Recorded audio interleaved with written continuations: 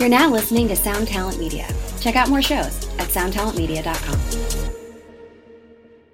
Another day is here, and you're ready for it. What to wear? Check. Breakfast, lunch, and dinner? Check.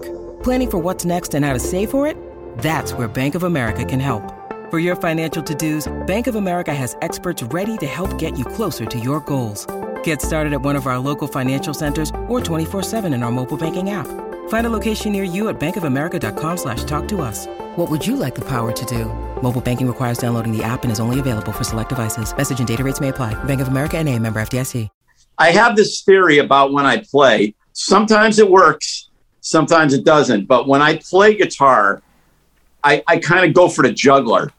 that's how I think of it. It's like I want to go for the most insane thing that I could possibly do, but not to the point where it's going to be annoying. But, I've had, throughout my life, I've always been a fast player, especially back in the 80s. I could tell you stories. I mean, this program could go on for 5 hours. I could tell you things in my past, how many I've done that, and how many close calls to success that I've had. It's been insane.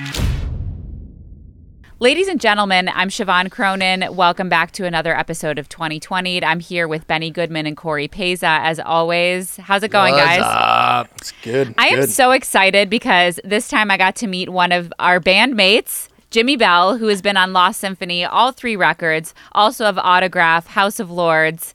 It was such a pleasure to talk to him and just hear his story, and I'm excited for everyone listening to listen to him. Yeah, one of the most impressive guitar players I've ever seen in my entire life. And especially from someone working in Lost Symphony, that says a lot. In the words of Sully Erna when he saw Shannon Larkin first play drums, he's like, I should take my drumsticks and put them in a wood chipper. If you watch Jimmy Bell, just go through takes, you're just going to say, but why do I ever need to do anything ever again when this 63-year-old band's walking 15 miles a day, writing more music before you wake up than you'll ever write for your entire life, and being like, it's no big deal, it's fine. Insane energy. So definitely check it out. Part 1 with Jimmy Bell.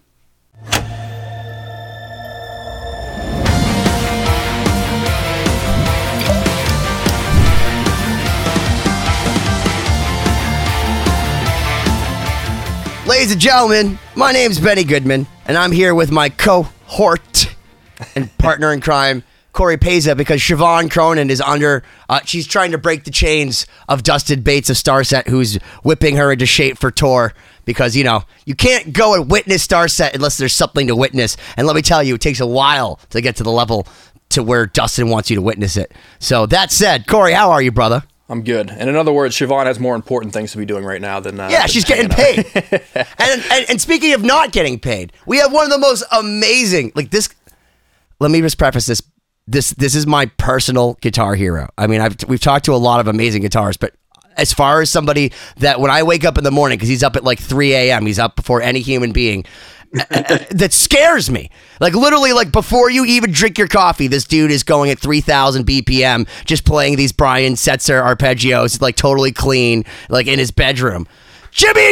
Jimmy Bell, the best lefty in the freaking world, plays in Autograph, plays in Lost Symphony. He plays in House of Lords. House of Lords, yeah. Max Explosion, Beyond Purple. He was in a movie with Michael J. Fox. He was runner-up to Zakk Wylde, though he destroys him for Ozzy Osbourne. He's just amazing. Leave yourself somewhere to go in this. But I'm very excited to see Jimmy. It's great to see you again. I miss being in that room with you guys. We had a blast in there. I think we made some magic. You're on quite a few. You guys brought out some really amazing stuff out of me. I have to admit, when Benny called me to do the project, I like being up front with people because I don't like to waste people's time. I said to him, Benny, I'm not, that style of music isn't quite what I do. I'm a shred player, but I'm more of a blues shred player. I do this and Benny was calling me, you know how he is, he's on 15 we know all the time. So, he said, you'll do fine. You know, we got Corey, he's going to direct you. So, and I don't mind taking direction from somebody. If so, you know, that's the thing you got to be able to take. Like if somebody, I've worked with a lot of producers, and I will let them tell me if they like something or not like something. And I'm not going to say to them, oh, what do you mean you don't like it? You know, right. You know, it's not like that. These guys are they have different ears than you, and they're trying to draw something out of you that they want to hear on a record. I mean, I'll give you an example. One time I got, the drummer, Tommy Price, he played for Billy Idol and Joan Jett and everything. He was doing a solo record, and he had me come to New York.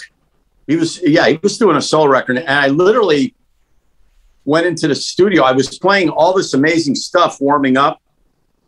And I remember most of the things that I ended up doing were all just dive bombs and squeals on my guitar with, noises. Well, I mean, I don't even know if the record ever came out, but that's what I ended up, recording a lot of. So it's just like, hey, whatever you want, that's what I'll give you. I'm very glad that we have you doing quite a bit more than dive bombs on the Lost Symphony records. Oh yeah, you put down some friggin' amazing parts. Well, that was fun. I got to tell you guys, between especially you, Corey. I mean, between the two of you, you really dragged some really amazing stuff on me, and that's what it's all about. I wanted to give you what you want, but I wanted it to be me. Still, yeah. I wanted it to reflect my playing and what I do in my style, and my style is very different than a lot of people's style of playing. I have a lot of people, that there's the Yngwies, the neoclassical guys, and there's all these other real monster players, but I've never followed anybody's footsteps, like I won't sit and I don't sit and learn solos note for note. I know so many guitar players that are amazing that can sit and play a Nuno solo note for note, or an Eric Johnson or an Yngwie. That's not what I do. I'll hear something and I'll take elements from it, and then I'll create something of my own from it. Well, the thing that's trying to copy. That's way better about you is that you don't have to copy Nuno or Yngwie. Like, you sound like Jimmy Bell. In fact, my favorite thing about you being on all three Lost Symphony records is Paul Lorenzo and you have something in common. You completely forget what you've done after you've done it. So Paul will come in and he'll just lay down these genius drums, and like 6 months later, you'll play him a song. He'll be like, "That's me? Oh, wait a minute. That sounds like me. Oh, that's cool. Wow, you put a lot of stuff on that since then." Every single time Paul comes into the studio, and I'll play him a mix I played him 700 times, he'll be like, "Who's that?" And it's always you. Like, he knows, like, oh, that's Marty Friedman. Like, but you come in, you have a ferociousness to your picking that is so distinguishable that to lump you in and say, "Hey, I can play Cliffs of Dover by Eric Johnson, or I can play Trilogy Suite by Yngwie Malmsteen," that's too dumbed down for you. Like, the thing that I loved about you when I first saw you is, you're right, you don't have like all these crazy techniques where you've learned how to do these sweep picking. You do everything the hardest way possible, and it's forced you to have the fucking craziest technique. The only way I can describe it is that when you go on YouTube, there's like a video of some dude that like got Steve Morse over to his house and like got Steve picking super fast, where he's like skipping strings and doing all this weird hybrid crazy picking. And I literally have video of my phone near where you're picking, and you can seriously smell the burning of the strings from my phone when we watch you. It doesn't even look, it doesn't look human. It looks like Corey sped it up. And when we have all of our demo reels, if you watch at LostSymphony.com, there's millions of videos. We always end with you, because it's always just like Jimmy Bell on the headstock, because you're so ridiculous. Even if you have Marty Friedman or Nuno Bettencourt or Kelly, it's still like, whatever Jimmy just did, that's silliness, and you need to end the fucking song with that. Well, I'm telling you, like I said, you guys brought out so much really amazing thought out playing from me, things that I normally don't do, and that's what I need. I'm not perfect. I'm not a perfect guitarist. I don't mind taking guidance. Guidance is is only going to help me. If you're not perfect, we are so much further from perfect than you. But what Ben and I talk about this all the time. Working with you and also Matt LaPierre, you were the guitarist. Same thing. We got to actually hang out in the studio with you guys and work these parts out, which was unique for Lost Symphony because a lot of the times people would just kind of send us stuff remotely. Right. So it was such a treat to sit in the studio with you, and Ben and I would kind of be able to play out like our guitar fantasies through your fingers. It'd be like, what if you went like, well, my favorite thing is Jimmy. We could never do. He's in the studio. And he just sees this little shiny object. He goes, "Is that a slide?" And then Corey looks at me. He's like, "He could do the slide. We'll do the slide." And you're like, "Can I try the slide?" And you're like, "Benny, the slide fits my finger perfectly." And then next thing we know, you're doing like 15-part slide, like harmonies underneath this already insane solo. And I remember you looked at me afterwards. You're like, "Benny, can I keep this slide?" I'm like, "Jimmy, it's all yours, bro. Like you could keep it, I man." didn't get it. I'll never. But you don't have the slide? Benny hit it on me. It's on his finger right now. Is this it? Is this it? No, Hi, guys. It's yours. Hey, welcome, There Siobhan. she is. Thank you. Sorry, after all the mad rush of starting, here I am, the late one. Starting from Starset. Starting from Starset. Hi, Jimmy. It's so nice to meet you. Sorry to Hi, nice to meet you too. Finally, I was really looking forward to playing our show together last year, and I know. of course everything got crazy, but here you are now, and it's a pleasure to meet you. Yeah, likewise. Thank you for joining us, crazy people. This is one of those crazy things where, we've been playing music together for years, and this is the first time. 3 albums in, guys. This is the first time you two have ever talked. It's amazing. I know. It's wild. Well, and the funny part, Siobhan, you back me up to this because Jimmy, first off, Jimmy, one of the things I hate about you is you're such an old man where you're like, dude, So rude. I only play blues. I don't play any of this classical shit. I'm sorry, man. I just don't do it. And then meanwhile, Siobhan, who understands everything about music, is like, no, he actually does really cool classical arpeggios. And what he did there was a very, very interesting Lydian thing. Kind of reminds me of this Brahms. And you were like, oh, I just play blues. I'm like, I'm pretty sure that's not just blues what you're doing, but I don't know better. So Siobhan can tell you don't just play blues, Jimmy. You don't just play blues. You know what's weird? I love the way Siobhan plays. I go nuts when I listen to her play. But you got to understand, I'm self-taught. So, I took maybe just a couple lessons. So if someone, I don't even know the names of the modes. I don't know if I could tell you the modes. Like I've heard of Dorian, Mixolydian, Aeolian, but I wouldn't be able to, if someone said play a Dorian mode. Yeah, but if I said play like Kashmir, would you know what to do? See, the thing is I know what works. Like I used to sit and play, here's what this is how mental insanity that I would do everything. I would play, say, an open E, just an open E note, boom. And I said, okay, I'm going to figure out every single scale I could fit over this one note. And I came up with all these crazy things that even if they really clash, like tones that would clash, but it would Dissonance. Still work. And anything that had an E in it, and now I'm finding things that don't even have an E note in it, and I can force that over the top of that in an E major sound, which is insane.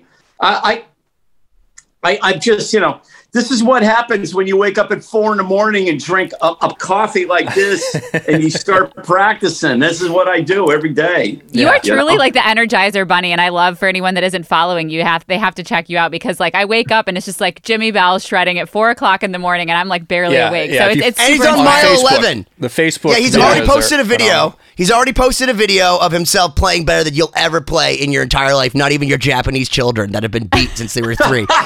Not even those kids play better than this dude. And then by the time you're watching this, he's already on Mile 11 going back to where I was when I was 17, and he's 60. He looks like he's fucking 30. I can't even freaking believe it. I'm sorry I outed your age, but Jesus Christ, Jimmy. Oh, I don't got 63. I don't care. See, yeah, you've reversed age since I've met you. Because when I met Jimmy, you were always a good-looking dude, but now you literally look like you become a full-blown rock star. Like you just look like you should have always been this man, this fucking majestic rock god. I just, it's crazy, Benny. I got to tell you, over ever since joining, I've done, I've played all over the world. Okay. With House of Lords, I've been everywhere, Japan and everything. And I really missed performing. The only problem that happened with that's with House of Lords is that we didn't perform enough. So we would go to Europe for 2.5, 3 weeks, maybe a month, and then that's it. So I start coming into my own on stage and really getting comfortable, and all of a sudden it's done within a couple weeks, and then it's another record time. With Autograph, since COVID sort of calmed down a little bit, but unfortunately it's, starting to go up again. But, at the beginning of June, and I started performing every weekend with them, literally, it's like you come into your own so much, you just start really, every show I've been getting more and more comfortable on stage, more and more comfortable with the band. So there's a lot of, there's a lot to be said about performing live. Every musician has their favorite thing. It's either like, a lot of guys say, oh, I love playing live, or they prefer being in the studio, whether they like intimate settings or massive crowd. Some people are totally different. I get off on all of it. Every single, if it has to do with playing guitar, I don't care what it is. That's all. That's awesome. Well, yeah, you're right, though. There's a lot to be said for like getting in the rhythm. That's one thing about touring that a lot of non-touring musicians don't necessarily get, is it takes a while to really feel comfortable with the rhythm of the pace of traveling and new stages every day. And it really does take a while. If you're just doing 3 weeks, it's like by the time you get comfortable, you're done. Exactly.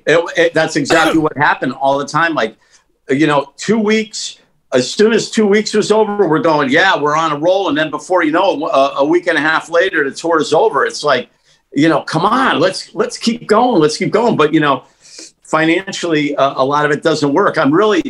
This is what I really like about being in Autograph, fly out every weekend and fly home, so there's something to look for. You play 2 shows or 1 show, whatever it is. And it's really just gotten so comfortable with them. So it's great. But I'm doing all kinds of things. I got another House of Lords record I got to do. I found the singer had called me, finally got in touch with me after 2 years. And it's funny. That camp's always a little funny. He didn't say like, hey, Jimmy, I haven't talked to you in a long time. How you doing? Or anything. It was just like, it's all business all the time. Hey, Jimmy, Frontiers wants another record. Can you start sending material? It's like, oh, hey, how you doing? Right. That's funny. Oh, my gosh. On that note, Jimmy, are you ready for another Lost Symphony record? Because we need you. You're one of the few people that's on all 3. And by the way, another trick to working with Jimmy Bell, because Jimmy, also like Paul, when he first hears something that's complicated, will be like, oh, I can't do that. No, that's not me. And so you just kind of like fool him, and you give him like 3 or 4 takes, frustrate him, then take him to the easy song. Then the next time he comes down, play him the same song, and he'll be like, And he knows it in the back of his head, but it's like the first time, and then he'll play on it. So like on Decomposing Composers, the song that he plays on Chapter 3, one of my favorite Jimmy Bell solos. He's like, I don't do this classical thing. So the next time he came down, which was months later, I played him the same song, and he's like, Jeff Loomis played on this? All right. And then the thing that's great is you don't change even in time with the chord changes. You just free flow solo over it. And it's so Van Halen where it's like, I don't care. You're right. I'm just going to hit whatever the right notes are at the right time. But like if it was anybody else, it would be a horrible fuck up because it's Jimmy Bell. It's literally flawlessly perfect. I like to take chances. That's the thing. I'm not afraid of taking a chance and it doesn't work. That's why, I look around, I've had people tell me they don't like the solo. Even I told you, I did that thing for you for Mark Lopes' record. Well, Mark Lopes doesn't like anything the first time. Have you ever met him? But I mean, the first I love Mark, but he didn't like me the first 15 times he met me. I don't think he likes me. All right, he's still talking, Ben. Calm down. Sorry. No. What I'm saying is, I did a solo at your house for that record. I said, oh, by the way, while I'm here, can I do this? And I didn't really work it out. I didn't sit with it too much. I just started, blowing over it. we sent it, and Mark got back to me. He goes, "It's good, but and when somebody says it's good, but that right there, I know." Well, but hold on. In your defense, trying to be nice. The project to give some people like an idea, the project that you worked on was Let Us Pray, which is Mark Lopes' project, and it's really, really difficult mind-fuckery heavy metal. And it was in I think 12. So first off, one of the things you said at first to me was like, I only play in 4. And I'm like, but 12 is just 4 times 3. And you're like, I don't know what that means. Just count it for me. And so I knew from the very beginning we were doomed because you weren't feeling the time, because he deliberately writes stuff to be almost like it's supposed to make you upset. And that's the song, because it's supposed to make you uncomfortable almost with the time signature. You're not used to this. I'm not used to this. So I'm sitting there counting to you. Like, you can only be you got to remember when every interview that I do, if somebody says, "What's your favorite band?" I always say AC/DC. Come on. That's, there's nothing better than a 2/4 beat to me. And so I hear you. That's what I like. I like all AC/DC songs. I can sit and listen to AC/DC all day. And if I could write all songs like that, but, play guitar the way that I do through those songs, a little bit more shredding than what Angus does, I would do that because that's just the music I like. Jimmy, I will start that band with you if you want. I'm okay. 100% down. Well, along the lines playing drums for that band. Along those lines, those songs on the next Lost Symphony. You'll be surprised. Yeah. We might get a hit record off of one of these. Well, one thing I wanted to say that I love about your playing is it feels so natural, and you do always pick the perfect notes. And I have the opposite problem. I'm so locked into understanding technique and theory that I get very much put in a box because I get stressed out by knowing the rules. And I love that you're just free form, but your solos are incredible. How did you develop your style being self-taught? Where did you start, and how did you kind of find that voice, not having a teacher and figuring it out on your own? It was, I did a lot of hit or miss. I'm going to tell you a funny story. Do we have time? Oh, yeah. We got all day. Oh, we have. Got an hour and a half. Okay. Well, here's the thing. I had it in my head, first off, I was a drummer, okay, which explains a lot of why I like working with drummers and why I listen to drums very, very, when I'm listening to a song, I lock in with drums to find out what's going on. I'll try to do something with the drummer all the time. But, so I was jamming with them, and they, I was in junior high, and the guitar player just left his guitar at my house. And he left it out of the case against the amp. So I picked it up after they left. And this was in the 70s. He had a Big Muff Fuzz, and I turned on that old Big Muff Fuzz, and I hit the low E string, and I just fell in love with guitar instantly. And I had a drum scholarship. I dropped my drum scholarship and went right for the guitar. It never left my hands. And on the record player that they brought over was a Johnny Winter record. It was called Johnny Winter, and it was a live album. And it had Rick Derringer on it, a very young Rick Derringer.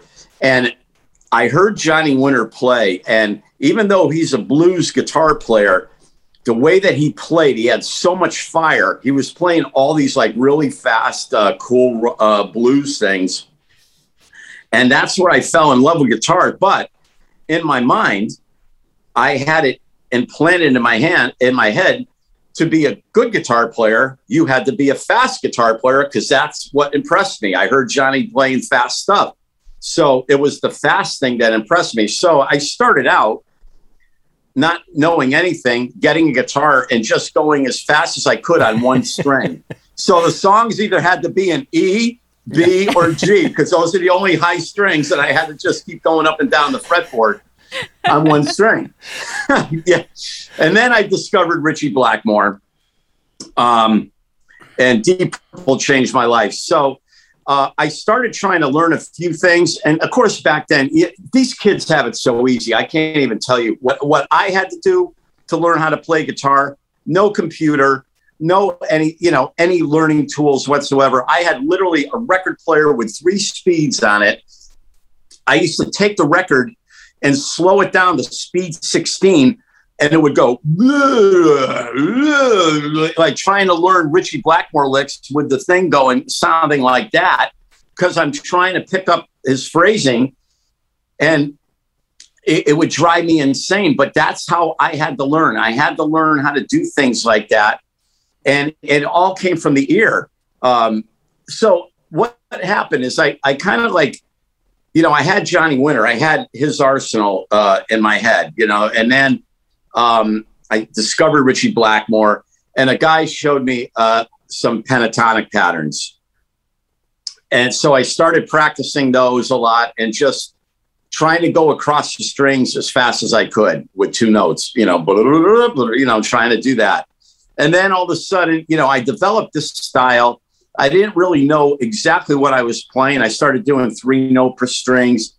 I knew that sounded right, but it wasn't really a scale. Then this one teacher had showed me a bunch of patterns. He gave me, the 7 major scale patterns, and then he gave me harmonic minor and melodic minor.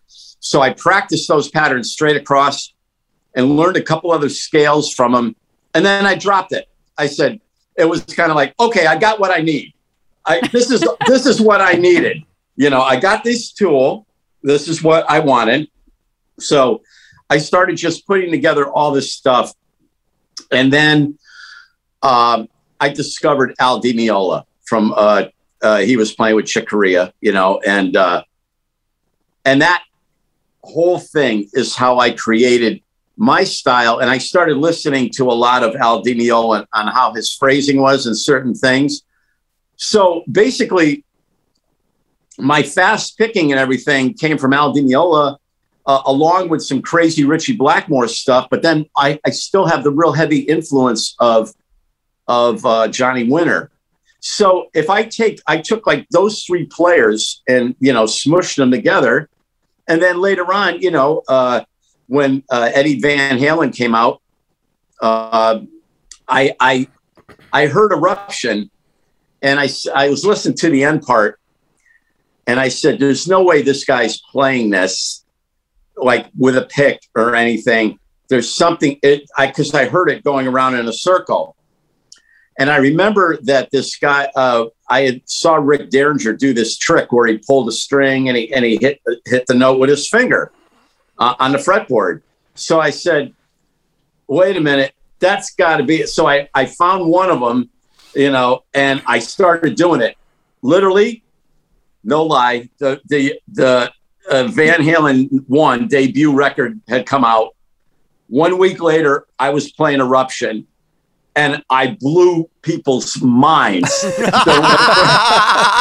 I blew, and nobody, like, so you're like Marty McFly going into the Enchantment Under the Sea dance in 1955. You're the 1963 ES-335 to play some Chuck Berry, and they're all just sitting there with their mouth agape, and he just says, well, maybe you're not ready for that yet, but your parents are going to love it. It was that. Your kids. It was whatever. Exactly that. Yeah. It was weird. I'll never forget when it first came out. I learned it, just the tapping part, and I used to do this. They used to let me do a solo with this band, so I did this, mental picking thing, and then I went into that, and everybody was just looking at me. And at the end of my solo, the guys in the band, they were all older than me. They never saw this. Everybody lit their cigarette lighters in the club and gave me a torch, all for finger tapping. Ladies and gentlemen, because there was no YouTube. Okay, so can I tell you, Jimmy, you'll appreciate this because real. On the Neurotic Guitarist, I just did a video for Randy Rhoads, and you're gonna find this story adorable because I heard the Randy Rhoads Ozzy Osbourne tribute record before I heard Eruption. So I was a Randy guy, like for real, like as far as internalizing who he was before I really was like Eddie Van Halen's amazing. I just was. That's how I learned. My parents didn't teach me any of this. So when I heard Suicide Solution and all that stuff, and when he does his first tapping and all that, it was the same feeling to me. I was like, how is he do? What is he doing? What's going on? So when Eruption came on the first time on WAAF in Boston, it was during the Opie and Anthony show. I called WAAF and waited on the phone, and Opie and Anthony actually picked up. And I said, was that Randy Rhoads?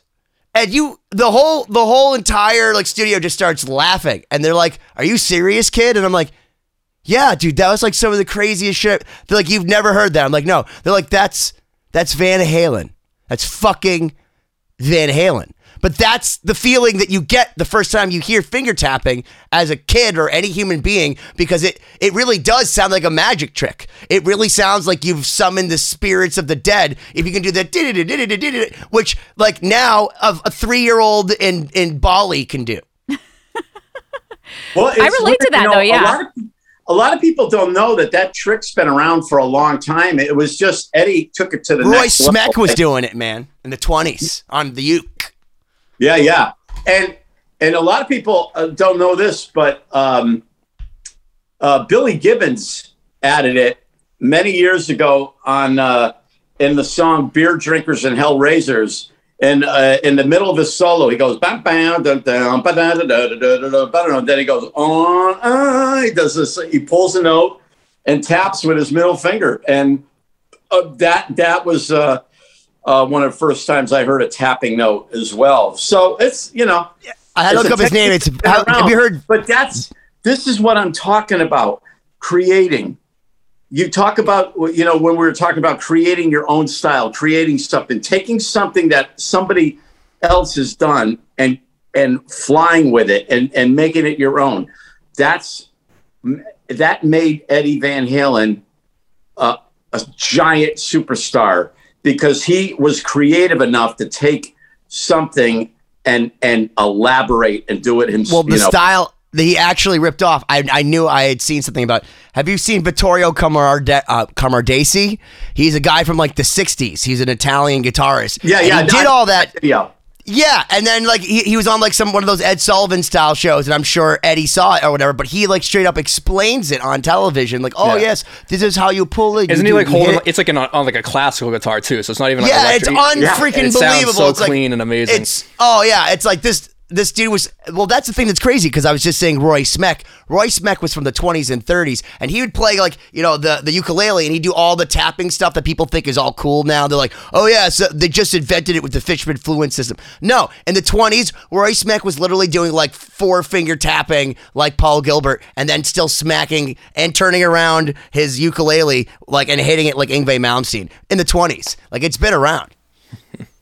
Yeah. Is Siobhan, is anyone doing anything like that now in like the violin string world, outside of like, I guess like electric violin and strings are probably doing some crazy stuff, but kind of. Well, what's funny was that story really reminded me of like some of my early experiences hearing classical music records. Like, obviously it was more recent, but still kind of before YouTube and the ability to see up close. Like, I would go to the store and buy classical like Bach sonatas and partitas and listen, and I wasn't seeing videos of these or performances. And I remember like hearing, and I think I've told this on the podcast before, like this one part in a Bach partita where I was like, that's not possible that one violin is playing that. And I just obsessed over it because it was like a technique thing that now, everybody does in like the classical world. But in terms of like, electric violin, I don't know. Being a classical player, I think so much of it just seems it's like, oh, it's been done before, because like so many of those things have, but in terms of like using technology and pedals, I think there's a lot of cool stuff that people are doing with layering violins live and like a lot of the technological stuff you can use. But technique-wise, I don't know. I can't think of something offhand. I played the stand-up bass in orchestra for years. Nobody would play it. So from literally from second grade all the way into high school years, I was a stand-up bass player. And you're just a stand-up guy, Jimmy. Yeah, but the weirdest thing that we couldn't figure out is I never got that grade on it because I didn't realize I was left-handed. So I was playing the stand-up bass like this, and then I'd go home and pick up a guitar and play it like this. It didn't occur to me that, geez, I might have to restring a big stand-up bass here and play it like this. It just didn't even... Yeah, that's so sick. Orchestral strings that don't exist unless people customize them. Like, there are no left-handed violins. You just have to suck it up. It just is what it is. I think that, you should have to reverse the string. If someone was left-handed, let's put it this way: I would never be. If so, I remember some guy wanted me to try and play right-handed, and when I first started, and I didn't want to have anything to do with him. And I can't even hold a pick or form a chord right-handed. I'm so, as far as guitar goes, I do some things right-handed, but as far as most everything goes, I'm so left-handed. It's unbelievable, and that's especially for writing checks. I had to get over my hand, But yeah. Well, you need so much precision with a pick. I mean, yeah. What's that, huh?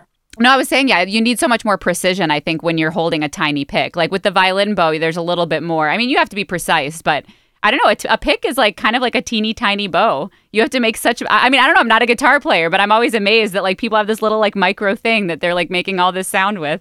So I use a very tiny jazz pick too. I mean, there's different size, a normal size pick is, the ones I use are, very small, so I could get more, accuracy with my picking technique. And I customize everything on my guitar. I have to have everything customized. Like, I'll give you an example. Since I joined Autograph, I had to go back to playing Floyd Rose tremolos. I had to go back to having guitars where I could do dive bombs and everything. I haven't done that since the 80s. But I had to literally take a Floyd Rose, and because the thing's got fine tuners in the back, and I'm used to resting my hand on the butt of the bridge for muting strings and everything, I had to come up with a way that I could design a different Floyd Rose so I could play my technique properly and be comfortable. It's just, I have to have my toggle switch in the exact place because I go from rhythm to treble so quickly all the time. I have to have my one volume control right next to the toggle switch so I could activate. There's everything's. I just keep looking at you, and all I hear is that you have reasons for things, and I'm just like, there's nothing about my playing that would ever require to put a jack here or that. It's just because I'm lazy or I like this better. You're like, no, I actually have a technique that requires that if I don't put my palm at the 15-degree angle right above the strings and put a little bit of play right there, I'm not going to be able to hit those arpeggios, the 3 notes of strings at 180. Me, I'm like, dude, I'm happy if I can play a G chord and it's intonated. And I'm like, custom model, I'll take it. No, one thing that's so cool about guitar. No, go ahead. No, I was just going to say, Benny's one of the guys that I read about that I always laugh at that can play, but has a way better guitar collection than how he plays. His guitar collection is totally insane. It's like I just die. He's totally not compensating for anything. I've never seen anything like it. No, I'm hanging. He's got more guitars than Guitar Center does. He's got more. Dude, look what I just got. Oh my gosh, here we go. You had to get him going now. Well, no, it's not about the guitars. Because I keep thinking the more guitars I buy and the more stuff that I buy, I now bought myself a signed Eddie Van Halen 1984 record. I keep thinking if I surround myself with greatness, the greatest guitars, the cymbals and all that I'll get better. I haven't gotten any better. It's depressing.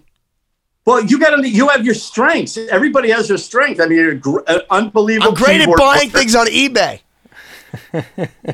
I win bids all the time. Benny, I would give up my guitar playing to play keyboards the way you do it. I mean, everybody wants to do what they don't do. I love playing keyboards. I would love to do it.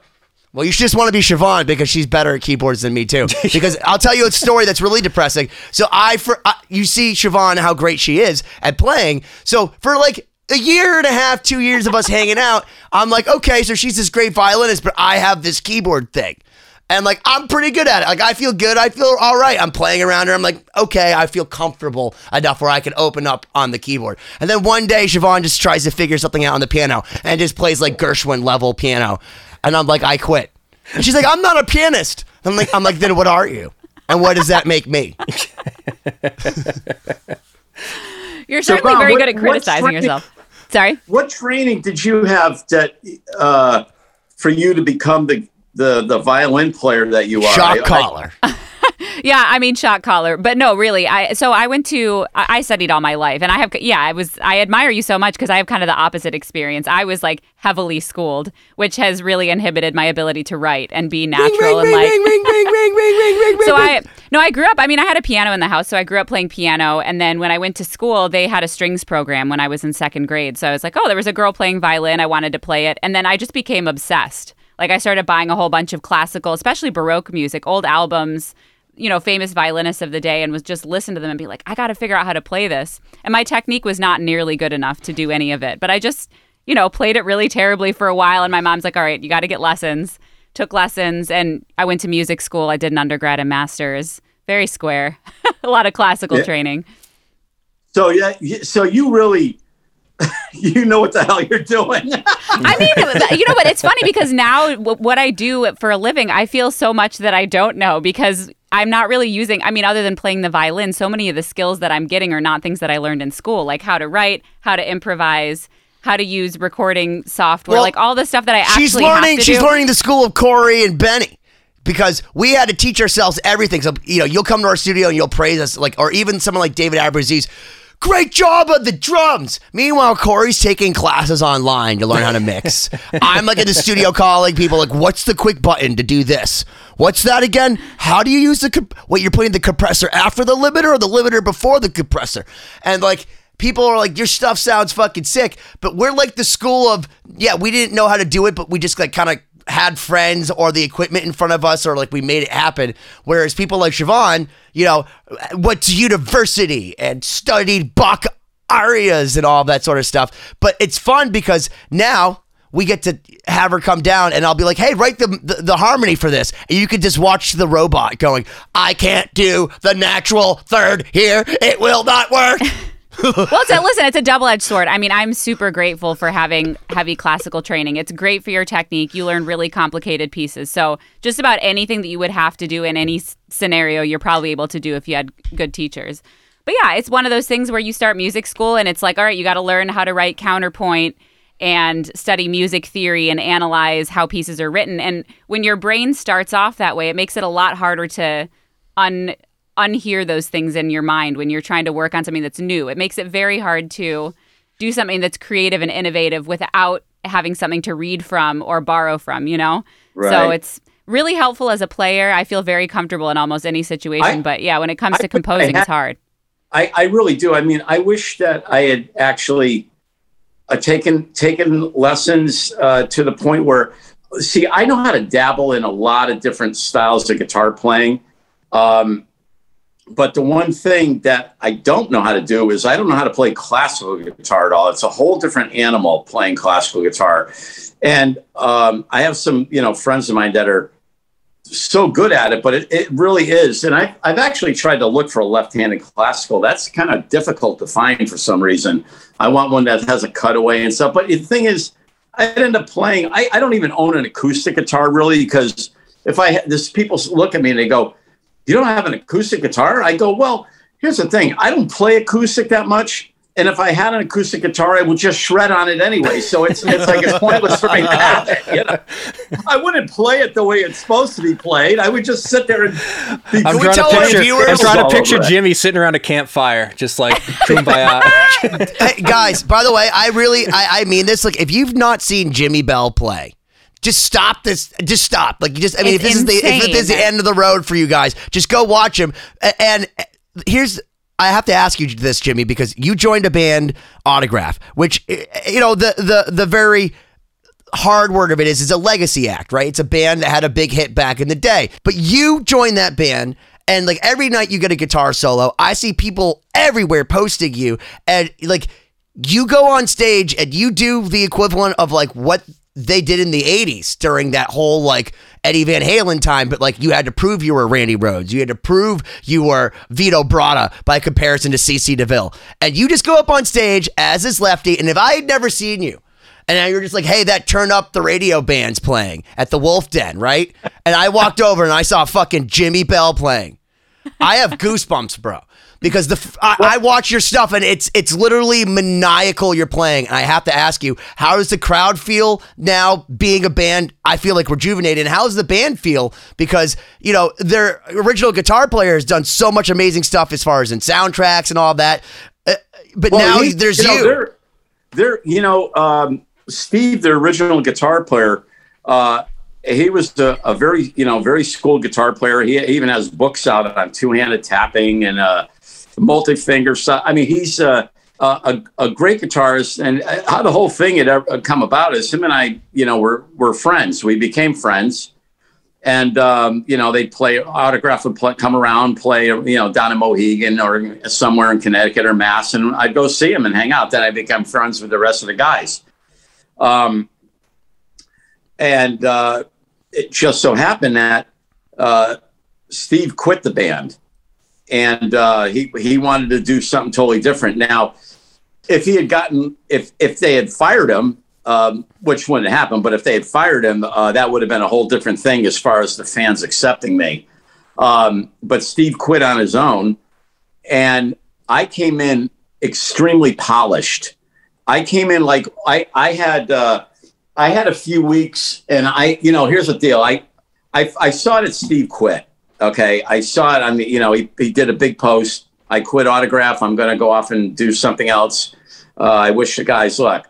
So I got in touch with Randy Rand, the bass player, right away. I said, Randy, I'd like to audition for this. I said, I think this is something I would really like to do. So he says, we have a very short list. He says, he says, I'm going to add you to it right now. Now, they already kind of knew how I played. But then I was talking to him. So he talked to the guys, and they said, yeah, let's give him 3 songs. So they gave me the 3 songs. I had 3 songs learned instantly. I said, give me 3 more. Give me, so it ended up that within 2 weeks, I had their whole set list done. And then I started working on vocals with the singer, Simon. So I'd be, FaceTiming him and, learning harmony parts and everything. So by the time I went out to LA and rehearsed 3 days before the first show, and then they called me and said, okay, look, we're just going to give you the next 3 shows. You're going to play the next 3 shows. We'll see how it goes. So I go to LA, rehearse with them for 3 days.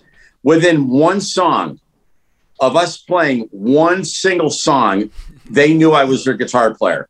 It took one song, and then that was it. And then I ended up playing the whole set.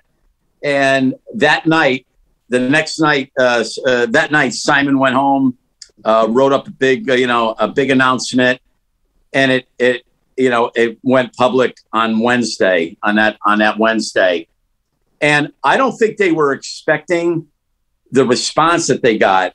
Like they knew who I was. And I mean, they didn't know a lot about, what I had for fan base and what I guess I've done with, in Europe and everything, with House of Lords and stuff. But it really went viral. In other words, like the response was like ridiculous. That day it was just swamped nonstop.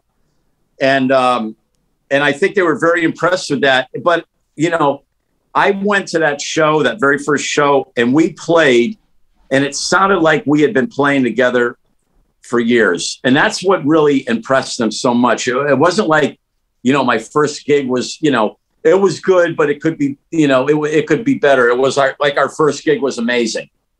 So it was one of those things. We had it, we locked in, we sounded like we were playing together for years, and it's a different band. I bring something different to them. And they really like that. I bring something else. And, it was very difficult replacing an icon because Steve Lynch is an icon. But so I was, I got to admit, I was a little nervous about that. But their fans just really were so receptive and welcoming to me into the band that it was, I couldn't have asked for anything better. And it's been progressively better and better and better and better all the time. It's just ridiculous. I couldn't be happier, really. What I equate you to? I equate you to like the David Lee Roth career directly after Van Halen, not like current David Lee Roth. I mean, like 80s, you know, Jason Becker, Steve Vai, because when, you know, everyone's like, oh, Van Halen is going to be so much better than Roth. Roth is like, oh, there's this dude named Stevie Vai, and there's this guy named Jason Becker. And it's like, if there was anybody that could compete, there's like these dudes. You are a guy that when I first saw your videos, because I forget who had told me about you, because we've been doing the demos for Lost Symphony, and I was still looking for like new people that I thought would be cool to approach. And somebody had sent me one of your videos. Maybe, I don't know if it was John Dene. Someone was like, dude, you gotta check out Jimmy Bell. And I remember you're just sitting in your room in front of your curtains, like unplugged. Because if anyone knows Jimmy, he plays left-handed, and he a lot of the times plays unplugged because it's like the neighbors can't possibly hear the shred. So like, and he just plays these rockabilly, like insane up and down. Like it looks like you're 120 frames per second, but like it's not. It's just you playing, and you're just hanging out, and like your fingers don't even look like. It's crazy, dude. It's absolutely crazy. So I can only think to myself that when you joined Autograph, it's got to be like what David Lee Roth was like, but there's this guy, Stevie Vai, that's playing this heart guitar with like 17 fucking necks. So I don't know what Eddie's doing, but like this dude's he's gonna be fine. Well, it's kind of like that. You know, the thing is, you know, Steve Vai now, that's a whole different ball game. He was, you know, he was already established with Frank Zappa, but you know, I had to go and I had to make an impression. You're not established? Come on, Jimmy. No, I'm just saying, no, I had to go make an impression to people that hadn't seen me before. So right. It was, you know, I had to step up to the plate. I had to come up there and I have this theory about when I play. Sometimes it works, sometimes it doesn't. But when I play guitar, I kind of go for the juggler. that's how I think of it. You know, it's like I want to go for the most insane thing that I could possibly do, but not to the point where it's going to be annoying. But you know, I've had, you know, throughout my life, I've always been a fast player. You know, especially back in the '80s, and so Benny, I could tell you stories. I mean, this program could go on for 5 hours. I could tell you things in my past, how many I've done that, and how many close calls to success that I've had. It's been insane. So I think that we'd definitely love to hear some of those. We do have a full nother. We've got about 10 minutes left in this episode, but then a full another hour. So maybe we can plan on part 2. Diving into some of those. But I want to touch on one thing you said, just because we try to make sure this show is somewhat informative and educational. Preparing for that audition, you went so far above and beyond that when you showed up for your audition, you were stage ready, right? You could have walked on that. I've heard from so many different people in every like industry. And any scenario, like if you want it, like if you're competing against other people and you want it and you walk in like you already have it, and the people that are actually making that decision don't have to go, oh, okay, this guy's got potential. Like they go, oh shit, he's ready. He's here. Like the success rate, at least in my experience, is near 100% if you go in with that attitude and that amount of preparation. So that's just a good lesson in general. It was. I mean, right from the bat, you know, them giving me 3 songs and then me requesting more. And they said, okay, well, learn these 2. And then I said, well, why don't you just send me the whole list, what you guys do live? And let me just, That's such a baller move, Jimmy. I know. Well, hold on. Just to reiterate that with Lost Symphony, so you guys are aware, Jimmy did like almost, I think he did chapter 2 and chapter 3 in like one foul swoop. Like he was working on multiple records at a time and didn't even know it, because when we had Jimmy there, because he was one of the guys in the studio. We did this with Matt, but like Jimmy especially because Matt like is a town over. Jimmy would drive from Connecticut again from like the crack of dawn. He's like, "You guys ready for 9? I have a 7-hour drive. I'll be there at probably maybe 8:30." And he'd show up like, my hands are rusted. He's already destroying us, and we're like, Corey and I are just laughing. He's like, "Why are you laughing?" Because you're playing. It's amazing. And we would just be like, "Okay, is there a part on another song he could do?" And we would just be like trying to find open sections because we're like, he's got to be on everything. Who are we going to find that's going to possibly be better than this? And then Jimmy would always call me so earnestly afterwards, "Benny, do you think we got it? Like, should I drive back? Like, should I turn around right now and miss my paying gig with Beyond Purple or whatever the band you were in that moment? Like, because the thousands of bands that like beg you to be in them. Benny, did I get it?" And then Corey would literally, the only problem we'd have would be like, "So which take do we use? Yeah. Do we keep a whole take? Do we mix this awesome part of this take and that take?" Like, I kind of like that it was one take, but man, look what he did in this take. We could release like 8 different versions of all these songs with different Jimmy Bell solos. I've had people do that many times. Like, matter of fact, I did a song for a buddy of mine, and he had me do 3 different solos. 3 solos, and each one of them was a little different. Almost the same, but a little, slightly different. He actually, thank God for the, Pro Tools, cut, paste, he went boom, boom, boom. And he made a solo that he liked out of everything that I did, just chopped it. Well, we could actually write songs because you do so much stuff like in E or certain things that we could replicate that we have so many takes. Like, I mean, there were times we did 20 takes and you're like, "Betty, well, we should do the harmony here. We should do that." And how about the counterpoint? And then Corey would be like, "Well, technically, if he does this to this, we could do this and that and that and this." And Jimmy would just be like, "Okay, what do I do next? What do I do next? All right, punch me in for this." And he would just sit there crazily. We could write a whole, 10 more Lost Symphony records and never call you again. But along those lines, before we wrap up the episode, I want to ask, how do you go about writing solos? Is it mostly improvisation? You go with how you feel and then you kind of piece it together? Because I'm always curious about people that improvise or write, what their strategy is. When coming to the Lost Symphony thing, I did everything on the fly right there at the studio. That's why I usually do things that are either hit or miss.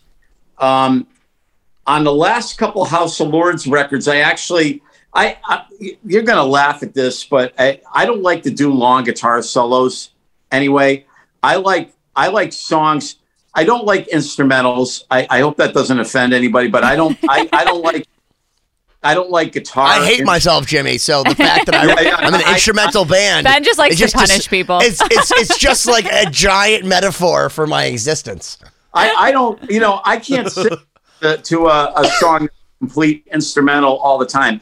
I like vocals. I told you, I'm an AC/DC fan, so I like a song, a 30 second, 45 second guitar solo, a minute long at the most, and I'm done.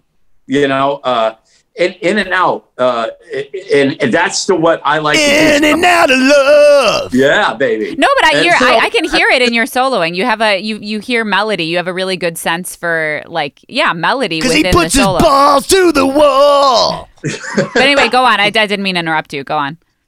No, but I'm just saying, Betty's the one interrupting. He's losing his mind. I at least apologize for it. So that's, but I do, the last couple House of Lords records, I actually, I sat and worked out some solo parts as opposed to freelancing like I did on most of the other records. And I found it helps to go in and have some sort of an idea of what you want to do.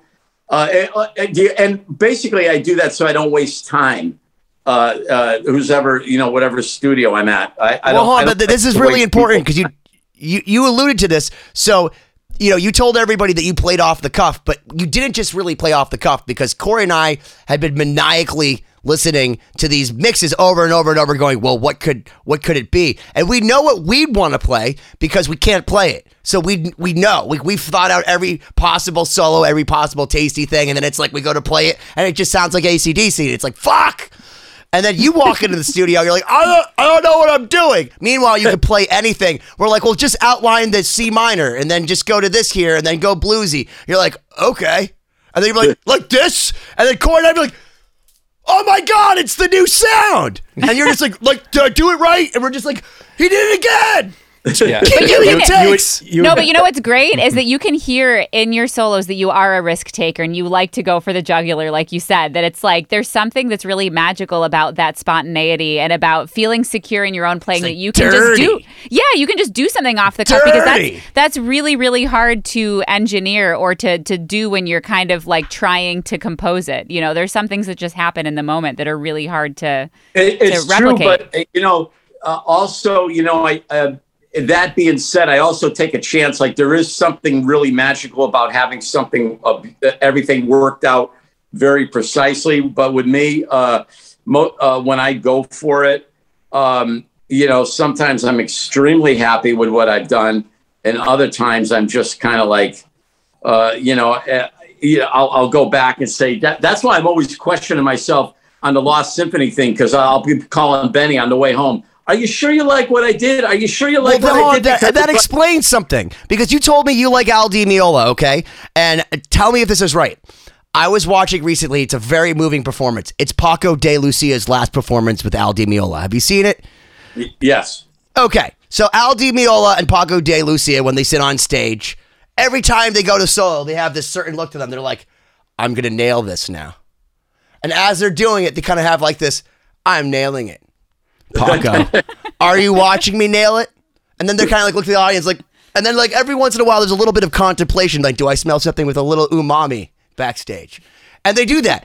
You do not have, like, you're a stoic player, like you're just in the moment, but you don't have like that piss and vinegar, like the David Lee Roth, I'm going to fuck your girlfriend thing. The Al Di Meola is not even doing that. He's just telling Paco he's better than him. And then Paco's like, oh yeah? Well, I'm going to rebut you with it. You don't have that. You just go in and you're just reckless abandon. It's just like you're channeling it from somewhere else and it just comes out of you. And you're like, was that good? Was that good? Like, and then after you lay down the craziest thing we've ever heard, you go, all right, cool. I'm going to lay a harmony down on top of that. And we just like, You're like, how do you even know what that was? You know what that was? I don't even know what that was. I slowed it down. I like that term reckless because that's how I am. I'm very reckless on guitar. I like I said, there's people.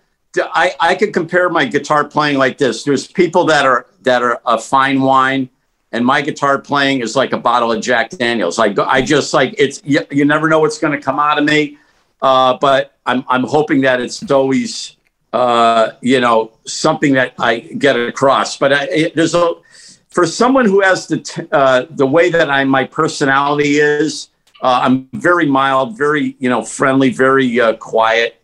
I have a lot of anger in my guitar playing. There's a lot of like when I play, it sounds like it's ferocious. I'm angry.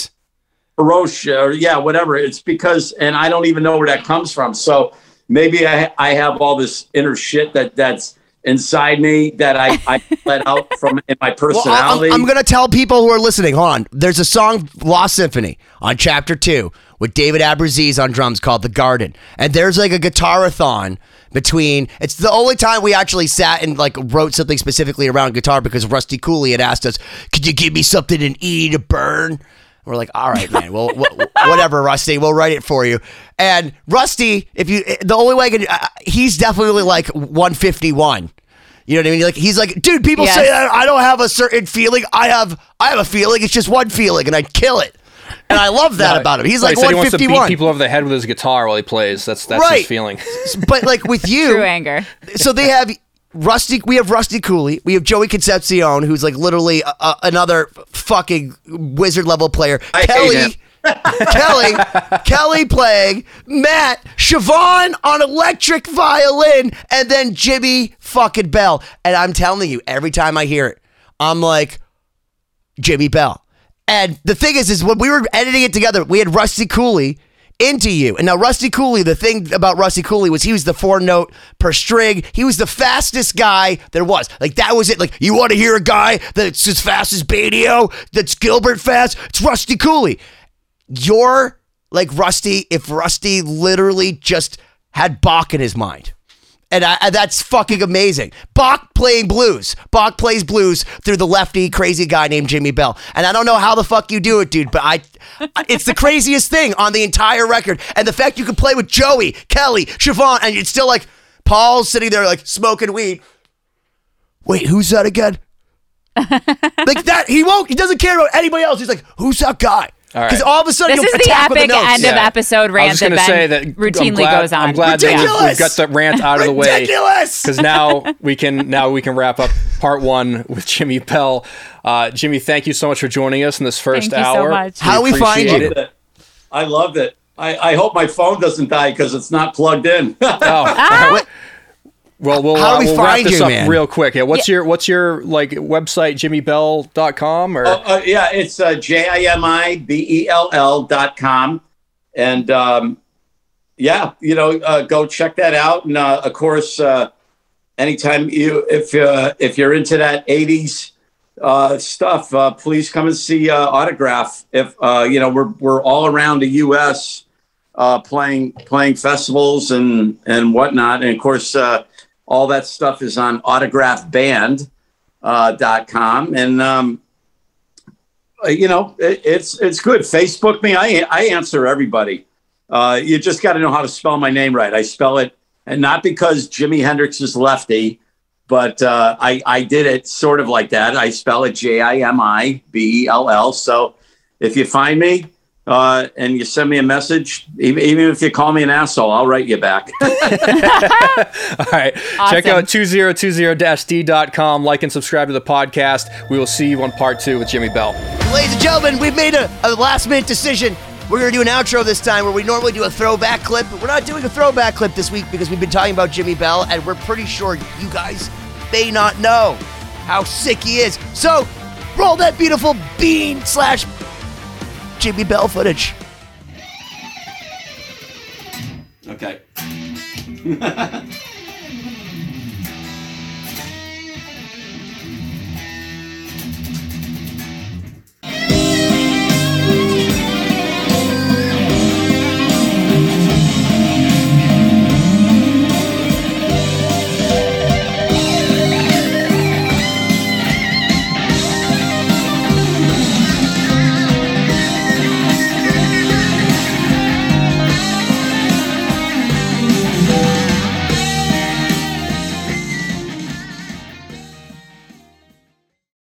Hey everyone, this is Tuck from Fit for a King and Off-Road Minivan. Every week I bring you fun interviews alongside your favorite metalcore entertainers with my new podcast, Get Tucked. Join me every Monday with bands like Counterparts, Crystal Lake, like Moths to Flames, and many more. We play unsigned and undiscovered bands, deep dive into each artist's history, and of course provide the greatest breakdowns in current metalcore. Tune in to Get Tucked every Monday, out now through Sound Talent Media.